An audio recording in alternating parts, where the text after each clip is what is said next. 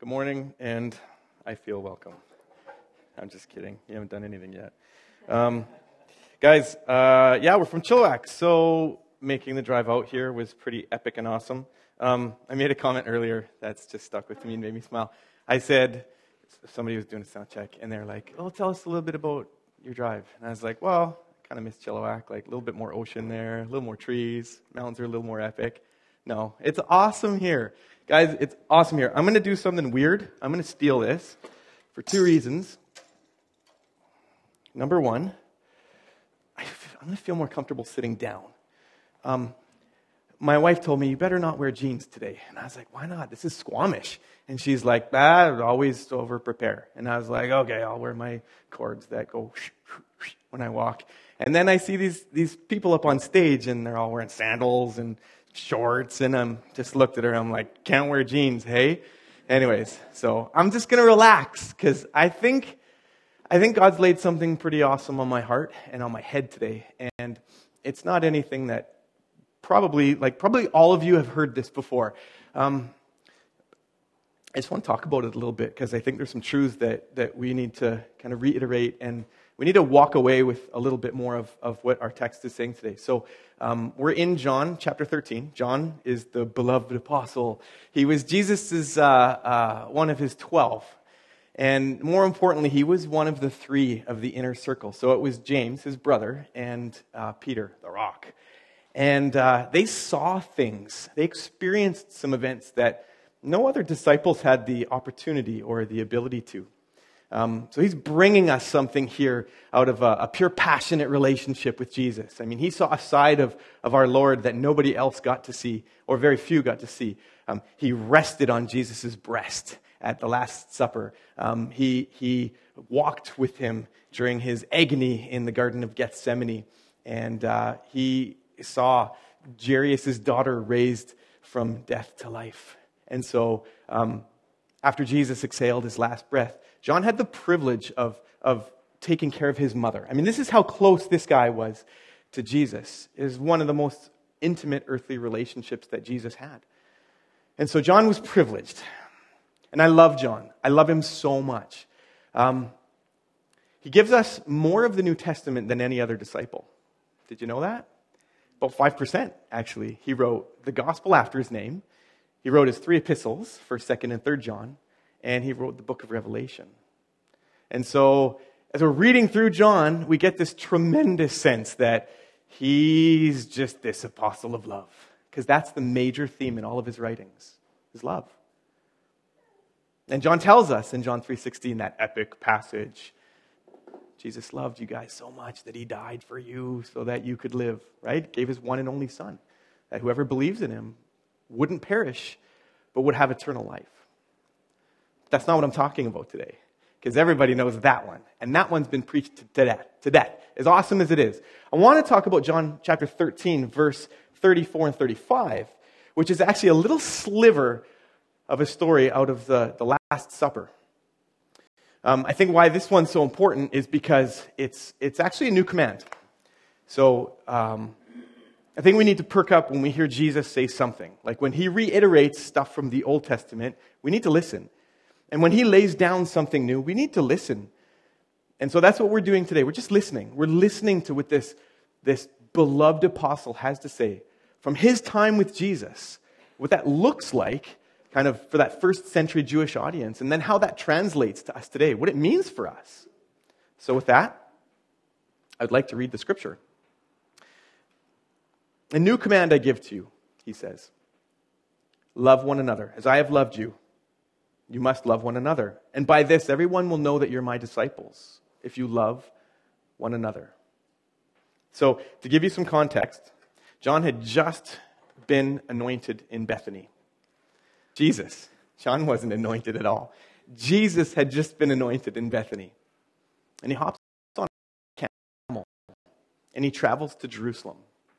And that was making a statement. People are laying down coats and leaves, and then Jesus makes his way to this upper room with his disciples, and he sits down with them. There were a lot of disciples, okay? There was 12, and then there was the greater 120. And then there was a whole bunch of more people who followed Jesus. But he sat down specifically with this 12. This is the last and most epic feast he would have with them. So he goes over some administrative stuff, and kind of right in between calling Judas out for being a liar and a backstabber and a thief, and telling Peter that Peter was about to betray him, right inside of that story, we find this passage of Scripture. So I think that context needs to marinate with us as we listen to the rest of what John has to say to us today. The passage is actually the turning point in all of the Scriptures, I would argue. Jesus did some awesome stuff. But when he sits down with his apostles and he says, I'm giving you a new commandment, I think of it like maybe most of you remember, it's a wonderful, fantastic, classic film, animated feature called Kung Fu Panda. Do you remember that one? Yeah. Do it again. That was great. So Po is this panda. He has no idea who he is. He just kind of stumbles upon, this misshapen group of friends who are kung fu ninjas. And it's all he's wanted. He plays with their action figures. And then they welcome them into their fold. Not because they want to, but because some mistaken reason they think he's the kung fu master they've been waiting for. So what happens is basically Tai Lung, after a 20-year stint in prison, he escapes. And he ravages the valley like he's doing everything he can to get back and to attack and to just get this dragon scroll so he can claim his rightful position as the dragon master. And he finds out that Po already has the scroll. But Po, we're seeing the scroll, all he saw was his reflection. He was expecting some magic or some spell or some thing to transform him into something that he wasn't necessarily confident that he was. But Tai Lung comes, and in this final epic scene of the movie, Tai Lung is clawing over roofs, and he's doing everything he can to get to him. And Po just everything he's doing is just rejecting and bouncing him off. And finally, Tai Lung just belly bounce up into the sky, and he crashes to the ground, and he climbs out of this pit, and he's dazed and confused. He says, you can't beat me, I'm the Kung Fu master.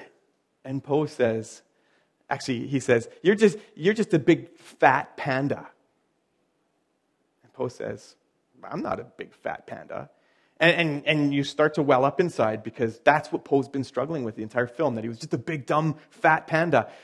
He says, I'm not a big fat panda. I'm the big fat panda. And that's it. Boop, whooshy finger hold, kapow, movie's over, and Po saves the day. And then there's 2 more sequels to it. So it's a fantastic tale that illustrates the point. This isn't a turning point. This is the turning point in the entire Scriptures. Jesus lays down a new command.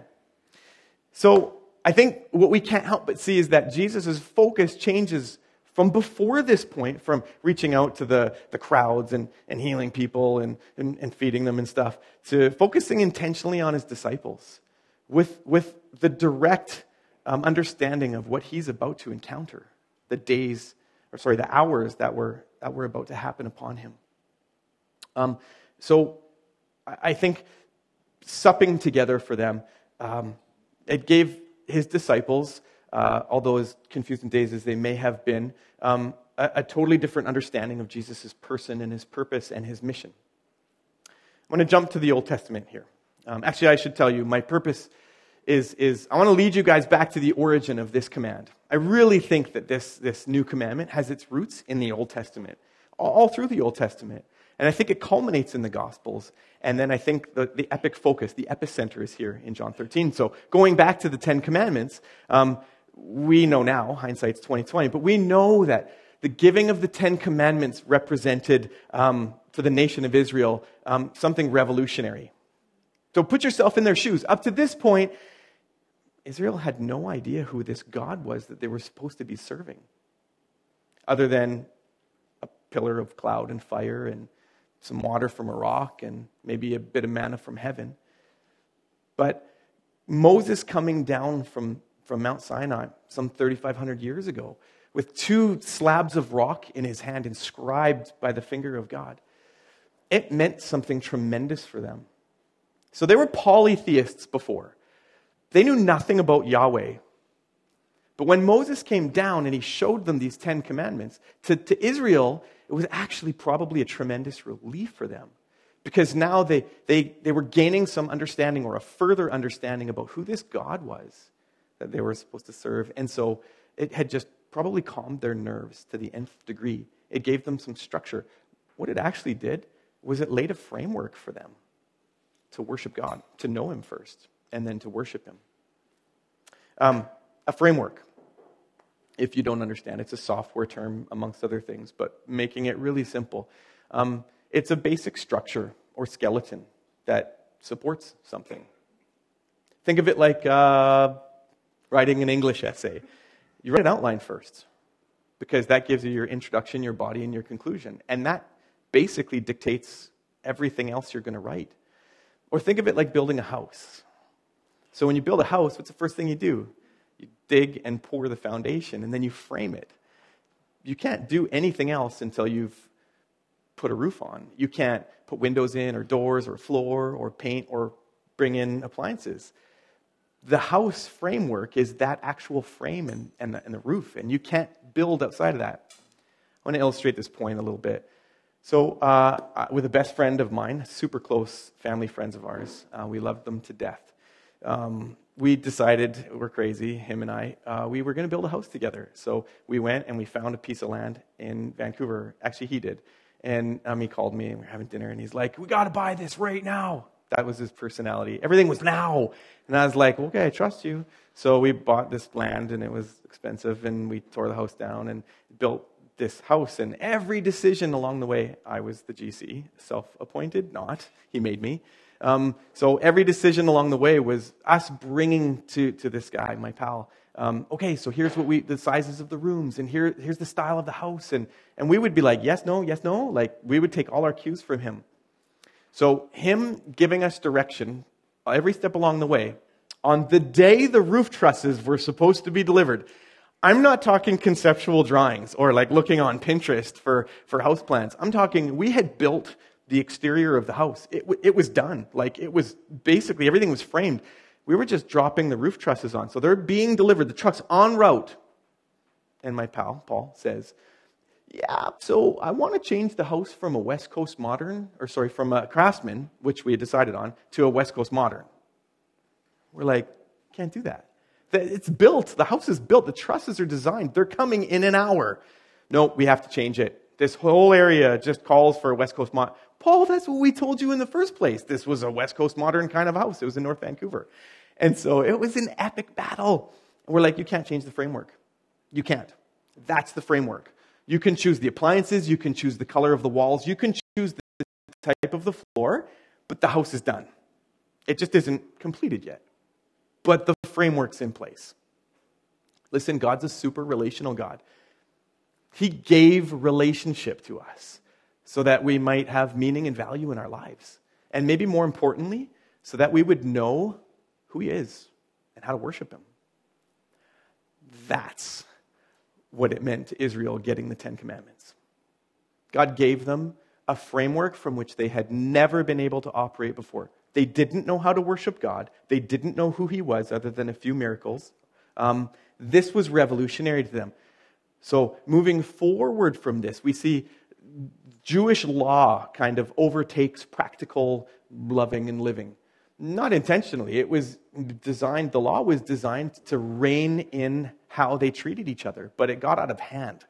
And so 1 or 2 or 10 things became 613. There's 613 Jewish laws. Maybe more now, but 613 laws. And Micah, about 400 years later, says, yeah, it's a bit complicated. So I'll tell you what.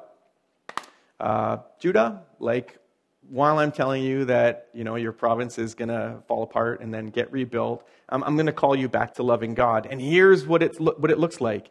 And he says, Micah chapter 6, verse 8, he says, to act justly, to love mercy, and to walk humbly with God. It's pretty different than the 613 laws that they felt obligated to obey in order to know that they were close to God. Flying ahead to the New Testament, Matthew in chapter 22, verse 34 to 35. He's a traitorous tax collector. He's a sellout. You've heard 100 sermons on Matthew. I don't need to go into more detail about him. But he becomes one of the 12. And he gives up his old life for his new life in Jesus. And he recounts an incident in his gospel where the leading priests and the teachers of the religious law and the elders asked Jesus a slew of trick questions in an attempt to make a fool out of him and to prove him as the con man and the liar that they were convinced that he was. And so, trying to corner him on paying taxes to Caesar and marriage and the resurrection, now they come to him and they ask him what the greatest commandment is. So one particular lawyer who's standing there watching Jesus very successfully defend himself against the barrage of insensitivity, he says, of all the commands, which is the most important? And Jesus responds, love the Lord your God with all your heart, with all your soul, and with all your mind. This is the first and the greatest commandment. And the second's like it. Love your neighbor as yourself. All the law and the prophets hang on these two commands. Quick illustration.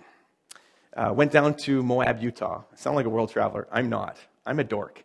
But we're going down to Utah to film this epic commercial for like an app platform we were working on. And so it's us 3 business partners.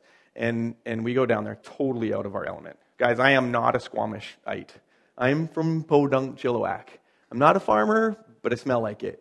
So we go to Moab, and we're actually working with 3 like high-class professional athletes. Like the hardest core, you guys probably have them all over the place here, but these are the most amazingly skilled, talented, and experienced athletes like I have ever met. I don't think they're like super popular like soccer players and hockey players and stuff, but they're filming commercials for like Audi and crazy huge companies, Apple and stuff like that. Like they're doing stuff like this. And so we hire them to help us with this commercial. To make a long story short, basically we're talking about the Grand Canyon is what we're staring at. And so they find a part of the canyon, this massive canyon where there's kind of a dip in it. Like not a dip, but like a cutout. And they string these multiples of ropes. I don't even know the lingo, but they string these like climbing ropes across, and then attached to those in the middle of it is this giant rope swing. It's the world's longest or deepest, not the world's, North America's deepest rope swing. It's 300 meters. I was actually going to prep the video. I have it here. I was going to play it into the microphone of me. It's like,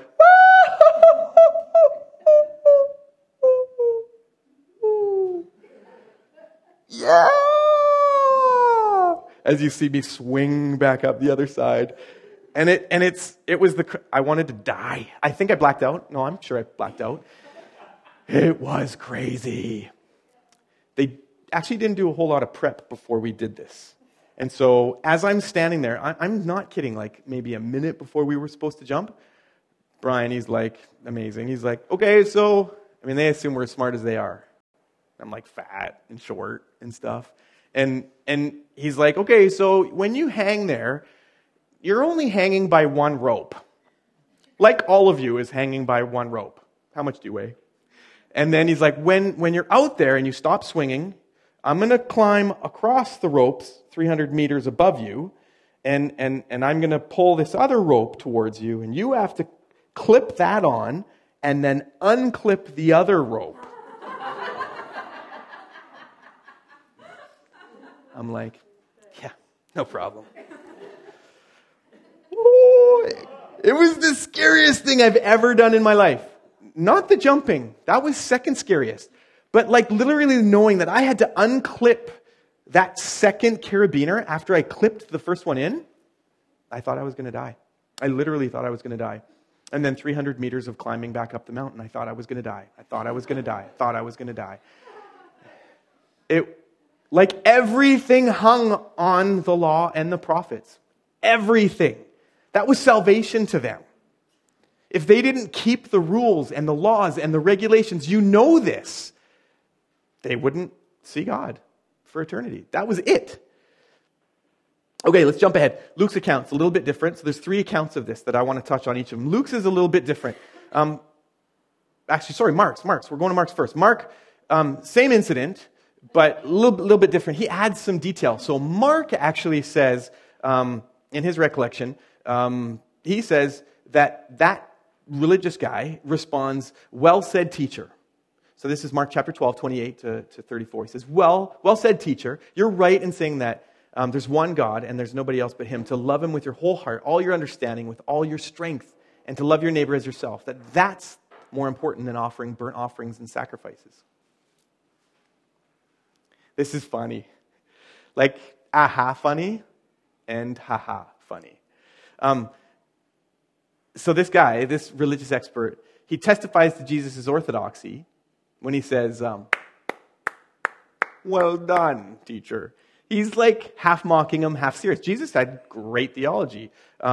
This guy had great theology. And they're just sparring about this common understanding of the law that they both knew. And so he didn't trap Jesus, and Jesus didn't necessarily mock him. But in response, Jesus compliments his equally good theology, and he says, you're not far from God.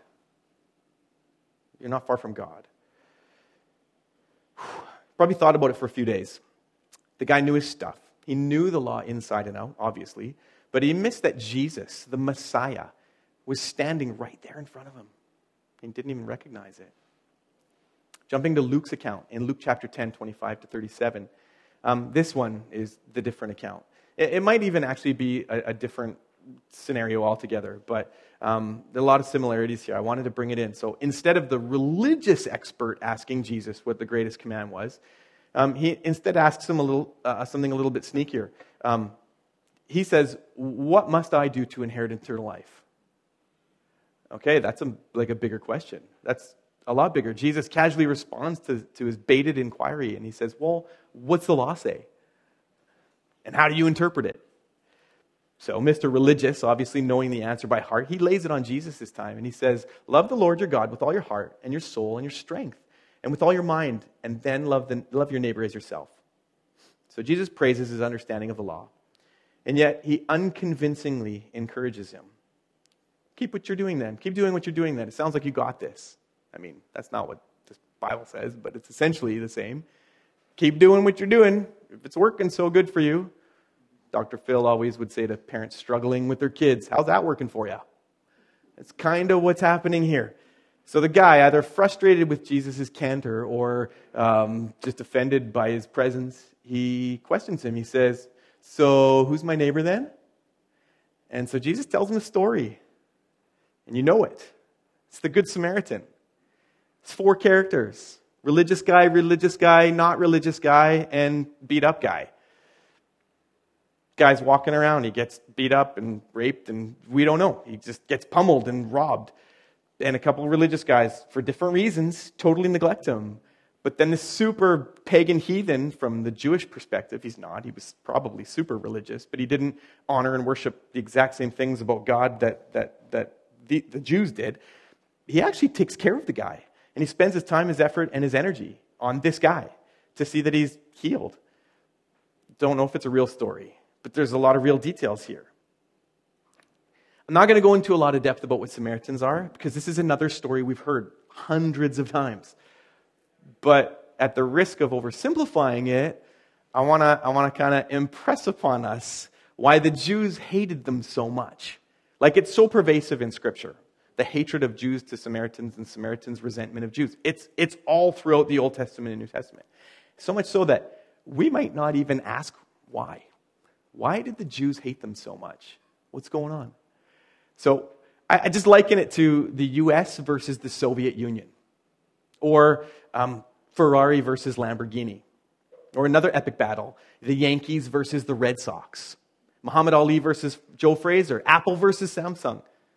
Luke Skywalker and Darth Vader. And my all-time favorite, Dog River versus Woolerton. It's probably not just like one of those events, but like all of them compiled into one. And then some. Because the relationship that Jews had historically, politically, religiously with the Samaritans, it's way more supercharged. Suffice it to say, there was mad hate, passionate disdain, like vengeful fury from Jew to Samaritan. But when Jesus asks him, which of those 4 characters showed mercy? He says, under his breath, probably murmuring or muttering it, the guy who showed mercy. Like he hates the Samaritans. This esteemed Jew hates Samaritans with equally as much loathsomeness as the rest of his kin, that he can't even say the word Samaritan. Throw one more at you. I've just kind of cross-referenced all three of the greatest command stories. But Jesus does something really neat here in Matthew chapter 7. So at the end of the Sermon on the Mount, his epic speech on the side of the hill, he gives what's known as the Golden Rule. I think we're just hard-pressed. No, we're pressed hard to understand what it means to love like Jesus did pre-Golden Rule. And love's spattered throughout the Old Testament and the New Testament. Like, don't think that love is a revolutionary concept to Jesus in the New Testament, in the Gospels. It's not. Leviticus 19:18 talks about loving your neighbor and trying to define it. And that's what the law was about, trying to define what loving God and loving each other looked like. But Jesus comes along and he kind of rephrases it and he says, well, I mean, do to them what you'd want them to do to you. So Jesus is saying, listen, if you want to know what it looks like to love people, just do the awesome stuff to them that you'd want them to do right back to you. Do awesome stuff to them that you want awesome done to you. So it just kind of adds some shape and gives a little bit more direction to this. His single statement here, I believe, outlines Jesus' ethics and what the expectation of us is as well as his followers. It's Jesus' heart. So the Ten Commandments gave a nation a framework to relate positively to God. But it was apparently really tough to do, as you and I know. Enter the sacrificial system. Not so good. The further exposition throughout the law and the prophets seems to have complicated what it meant to be holy. And so, the greatest two commands, love the Lord, love your neighbor, clarified things a bit more for people. But it was still a tough slog. And so, right standing was the issue. The Old Testament, our actions are completely impingent upon our eternity, or vice versa. Our eternity is impingent upon right actions. And Jesus now here in the Golden Rule, he's not really affirming that. He's not saying it's not necessarily, but he's not saying it is, which is an awesome transition. Because the Golden Rule, it dumbified, to be crass, it dumbified right living. It simplified it. It made it easier. But in John 13, our text that we read in the beginning, a new command, he changes the standard of what it means to love. He takes it, like radically takes it, from what you'd like done to you to who Jesus is and how Jesus loves. And that's really different. The standard's not how we love ourselves. Like in the greatest command or the Golden Rule, it's rooted and grounded in how Jesus actually and practically loved us. The Old Testament commanded it, and Jesus was fulfilling it, and we were being called to live it. It's like, theologically speaking, God stepping into the fabric of his very own creation, spending his time teaching, preaching, ministering, healing, feeding, freeing, interceding, and eventually dying a sacrificial death. It's because he loves us that he created us. It's because he loves us that he sustains us. And it's because he loves us that he redeemed us. That's how God shows love. He completely spends himself on behalf of us. A few verses earlier in John 13:13, we read this account of Jesus washing his disciples' feet. So they're sitting down, they're in the middle of this most epic feast in all of the universe. Not a big deal. And Jesus gets up, just stands up, and he takes his baggy robe off and he grabs a towel and reaches for the pitcher to pour water into the basin. And then he grabs one of the 24 crusty, stank, sweaty ankles that are there with him. And he starts washing it. And they're like, what the freak, man? But he works his way through all 12 apostles. Peter puts up a bit of a fight, but in the end he concedes, wash all of me. It's because he has a big mouth. But that's how he loves us. And amidst that, he says, John chapter 13, verse 13 and 17, now that I, your teacher and Lord, have washed your feet, you should also wash one another's feet, as I have set you an example that you should do, as I have done for you. No servant is greater than his master, nor is a master greater than the one who sent him. I'm going to tell you something non-revolutionary right now. Jesus is God incarnate. Wow. We know that. But Jesus tells us right here. He says, loving like I've loved is essentially loving God because I'm him. That's what he says. How we respond to the command proves how real of a disciple we are. Like really a disciple. Like if Jesus says something and we do it, we're probably in line with what he's teaching and where he's going. And if we don't, we're probably not. If it hasn't infected our heart and changed us inside to outside, we might want to question if we've really fallen in love with the God, the creator of the universe, who lived a perfect life and died a perfectly sinless death. So the question isn't really whether we know it, it's whether we do it. Because this kind of stuff isn't our natural inclination, is it? I'll give you some biblical principles. It's essentially that God is love, number one. His love is sacrificial, number two. Number three, he laid down the pattern to love. Number four, he commands us to do it. And number five, the love that we're talking about, it's a quality, not equality. It's a quality. It's not necessarily an emotion. It's not even an emotion. Emotions can come, but the love we're talking about in Scripture from the lips of Jesus is a practical, get-it-done kind of a love that demonstrates that we are actually from the Father. We're of the Father. That we belong to Jesus. So from a 3,000-foot view, I'm actually not going to get very practical with you guys because I just would never want somebody coming back and saying, well, you gave me 3 ways to love, so I did it. Because that's not it. But practically speaking, at a high level, here's what it looks like. It's forgiving others who don't deserve it and aren't asking for it. It's doing out of grace what isn't even deserved, and it's showing mercy to people, even when it's the last thing you feel like doing. Because God did it for you. It's becoming less arrogant, prideful, angry, and critical, less self-absorbed, less harsh, less judgmental and exclusive, less rude, less demanding. It's actually shedding the layers of selfishness, resentment, and bitterness.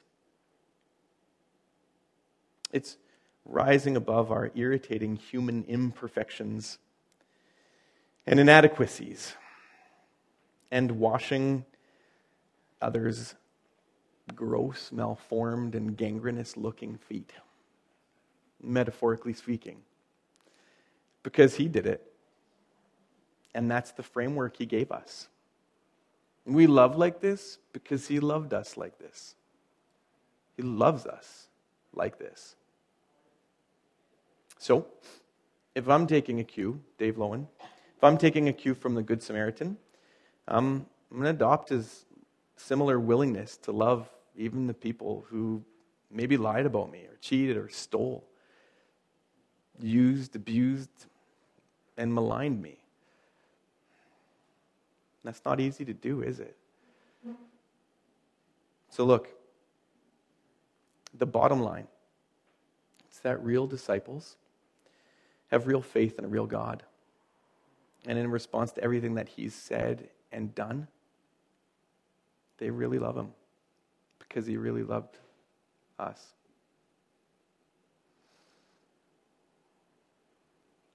Not because anything hangs on it, because it doesn't. It's just because it's what he did. It's who he was.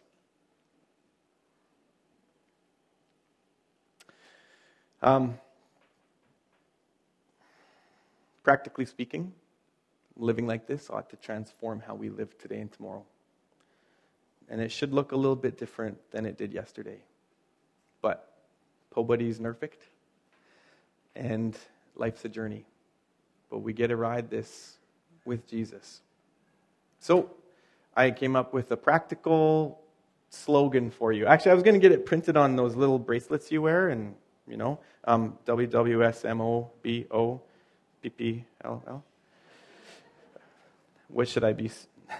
What would spending myself on behalf of other people look like? I think I screwed the acronym up. WWSMOBOPPLL. PPLL. What would spending myself on behalf of other people look like? Seriously. It's like you're standing in the grocery store line and moron has 52 items in the 13-item aisle. Whether he's a Christian or not, idiot! Come on, man! Gotta go work out. Or you're like buying a car and the sales guy's being a jerk and trying to rip you off. Or your spouse isn't making dinner fast enough. I don't know. You're at church. You guys have issues here. So do we at Northview. We all have our issues. We're human. We're frail. We're fragile. And so we get offended. But Jesus says, overcome that stuff. Because you've nothing to prove. I did it for you. I proved it for you. You've nothing to achieve. I've achieved it for you. And you've nothing to gain. So that stuff, having all been resolved, ought to take some of the steam out of our... So it looks different for you than me.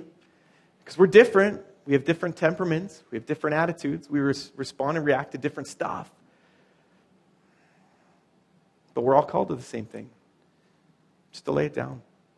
A sacrificial way of living. Because that's the God that we serve. So, for John, writing his gospel to John meant presenting Jesus as the king. It was John seeing and presenting Jesus to the rest of the world, specifically the Jews, as the king. And he wants us to discover what he discovered. Because it changed John forever. That's what he wants for us. That's the purpose of his gospel. John was the son of thunder who wanted to call lightning down on Samaria because they didn't give him a place to stay when they were on their way to Jerusalem. But he became the apostle of love. He wrote to inflame our hearts, to remind first century readers and us today that loving others is the sole basis of Christianity, and that the overflow demonstrates a transformed heart. Okay, so I'm going to give it to you. I want you guys to rhetorically answer this, quietly answer this to yourselves, because you know yourselves best. Where are you with Jesus? And if you take an honest, hard look at your lives, like if the guy standing behind you at the grocery store, if the guy standing in front of you at the grocery store had the opportunity to hear how you were talking about him or behind his back, or your friends, or whatever, what do they think about you? What do they think about you guys? Like, are you passionate, sold-out lovers of Jesus? Is that like eminently visible in how you live your life? And I'm not saying if it's not, that you're not believers. I'm just saying that's like a guess and check method. If Jesus says love because I loved, and you'll be known by love, because I am love, but we don't love, it tells us something. So then we just need to realign ourselves. We've got to ask ourselves if we've fallen in love with the true God that's explained in Scripture. So I don't know who you are. I don't know where you guys come from. But we're all from different places and spaces, and none of us are on the same page exactly here today. So if you know Jesus, awesome. That's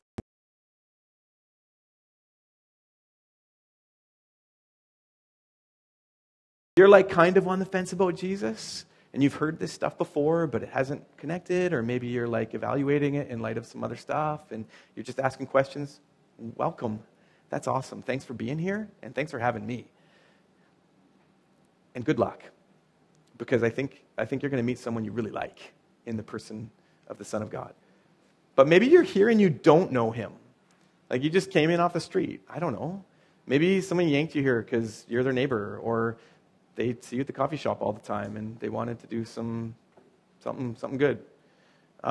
Welcome.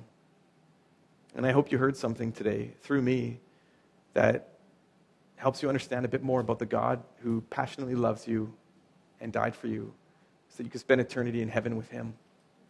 So I just want to encourage you, if you know him, keep loving the well that is Scripture and learn more about who Jesus is. He's amazing. If you don't know him, I just want to encourage you, dig deep in the well that is Scripture and figure out who he is, because he's amazing. So with that, I just want to pray with you. God, we just want to thank you. You're awesome. And you have demonstrated to us unequivocally, without a shadow of a doubt, how much you love us and care about us and take care of us. And so we give you credit because we deserve none, and we give you glory because we deserve none. And we just thank you that you've done what you have done, and you keep doing what you're doing because you have an awesome plan of redemption, and you invite us into it. So God, I just ask for everybody here that as we percolate on what was spoken and we leave this place, that you would just inspire their hearts and their minds to fall passionately in love with you, the Son of God, who gave everything sacrificially so that they could live. Amen. Thank you.